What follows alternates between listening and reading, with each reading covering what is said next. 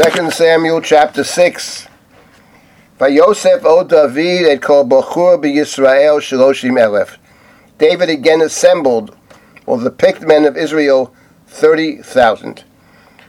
What does it mean again? Because at the end of the previous chapter, there are battles which David fights first against the Yevusi, and then he fights against the Plishtim. The Plishtim seem to be a very formidable enemy, and yet David defeats the Philistines in two battles. He defeats them in verse 20 of the previous chapter in Baal Pratzim, and he defeats them in the second battle, which he gets divine assistance. In the second battle, he routs the Philistines from Geba all the way to Gezer. And now he says, Vayosef o David et kol bachur b'Yisrael shloshim elef. David gathered, again, assembled, all the picked men of Israel, 30,000, and one thinks that there's going to be another war. Why would you gather 30,000 picked men? But in fact, it's not about a war, surprisingly. In the very next verse, Vayokam vayelech David v'chol am asher ito mibaalei Yehuda la'alot bisham et aronu Elohim asher nikra Shem Hashem tzvaot yoshev hakruvim alav. So David sets out from Baalei Yehuda to bring up from there the Ark of God, to which the name was attached, God's name was attached, the name Lord of Hosts, enthroned on the Kruvim. Why do you need 30,000 picked men, that is to say soldiers, to bring up the ark? And it's interesting, it's put in terms of David continued, Vayosef o David. So it sounds like there is a connection between what's happening previously in chapter 5 and what happens in chapter 6. And I would add to this that the next verse is also interesting. Vayakivu et aron Elohim el hagalah chadasha. They loaded the ark of God into a new cart. Vayisa'uhu. They conveyed it. Mi beit Avinadav asher b'giva.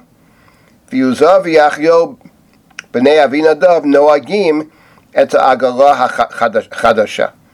So how are they transporting the ark? They're transporting the ark in a wagon. Now the truth is, when you read the book of Chronicles faults David for transporting the ark in a wagon, because the Torah is very clear in the beginning of the book of Bamidbar.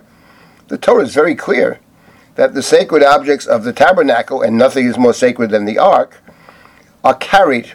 They're not put in wagons. They're carried on the shoulders. In the book of Chronicles, David is faulted for that. What's very interesting, though, that in our version, in Shmuel, it doesn't mention explicitly about not throwing it into the wagon, but rather on the shoulders. But there is a different critique over here. And that is, they took it and put it into an agalah chadasha.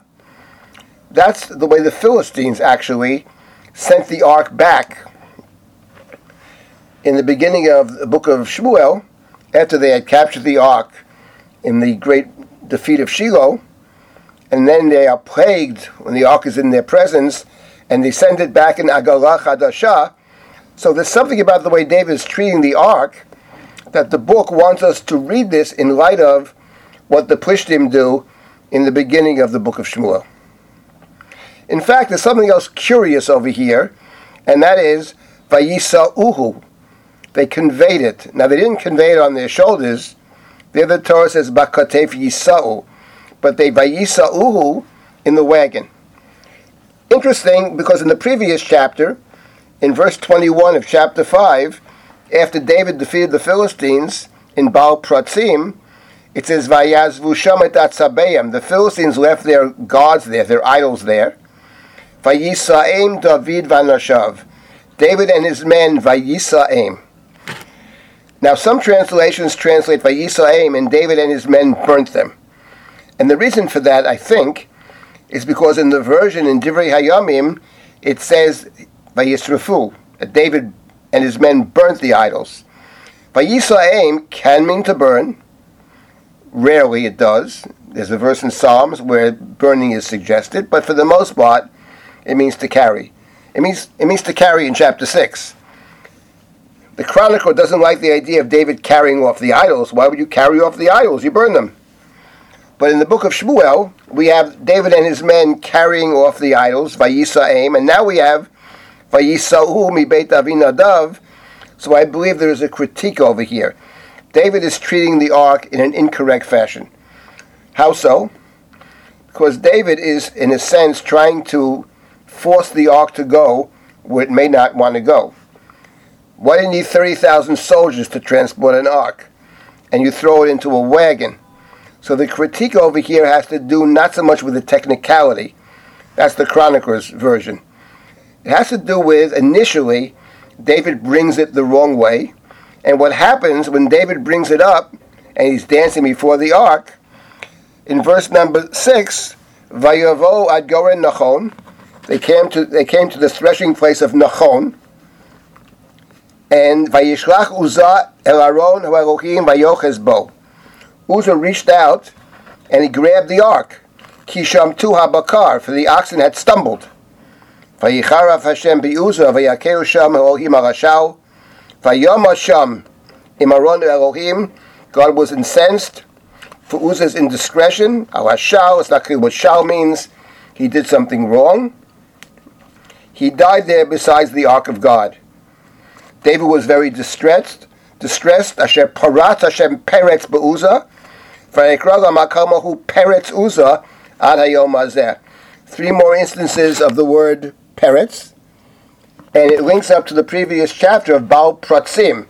In that story, God had caused my enemies to be defeated, like the breach of water, Baal Pratzim.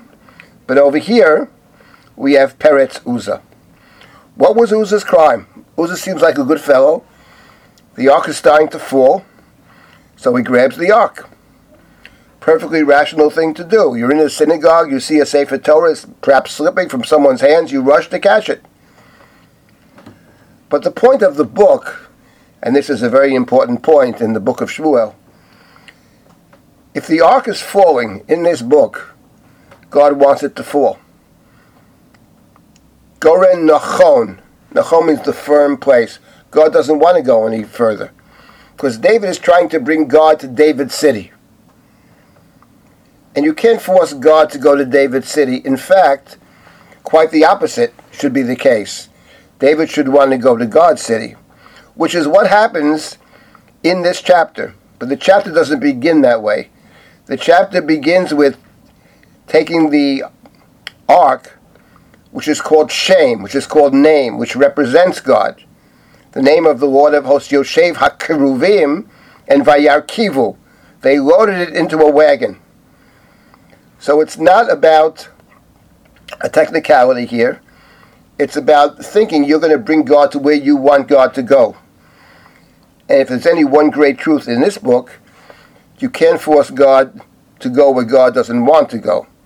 And David learns that lesson in this chapter, and later on he demonstrates he fully understands this, but this is the mistake.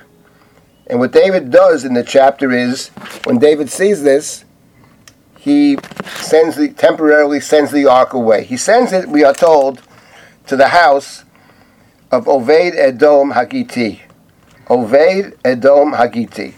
Now in the book of Chronicles, which is very interesting in the many ways that it differs from the accounts in the book of Shmuel, not our topic right now. In the book of Chronicles, Oved Edom Hagiti is a Levite. I must confess, it's a very strange name for a Levite. Oved is one who serves. In the book of Shmuel, David, in fact, in the very next chapter is called Avdi. God calls David my servant. Edom, an Edomite. We know David is an Admoni, so Edom is not an inappropriate term for David. And of course, Giti from Gat. David lived in Gat with Achish Melech Gat. In fact, he tried to go there twice, succeeded once. So Oved Edom Hagiti is an altered David figure. So it means that David is not ready yet. David understands the ark's not ready to come to me. Have to wait for a sign from God. And God will tell me when God is willing to have the ark come with me. And if the ark does come with me, and that's the rest of the chapter, David won't treat it the same way. Because it's not that the ark is coming to David's city. That is true. But it's more that the ark will reside in David's city and give David permission, as it were, to live in God's city. And that's what happens in the second half of the chapter.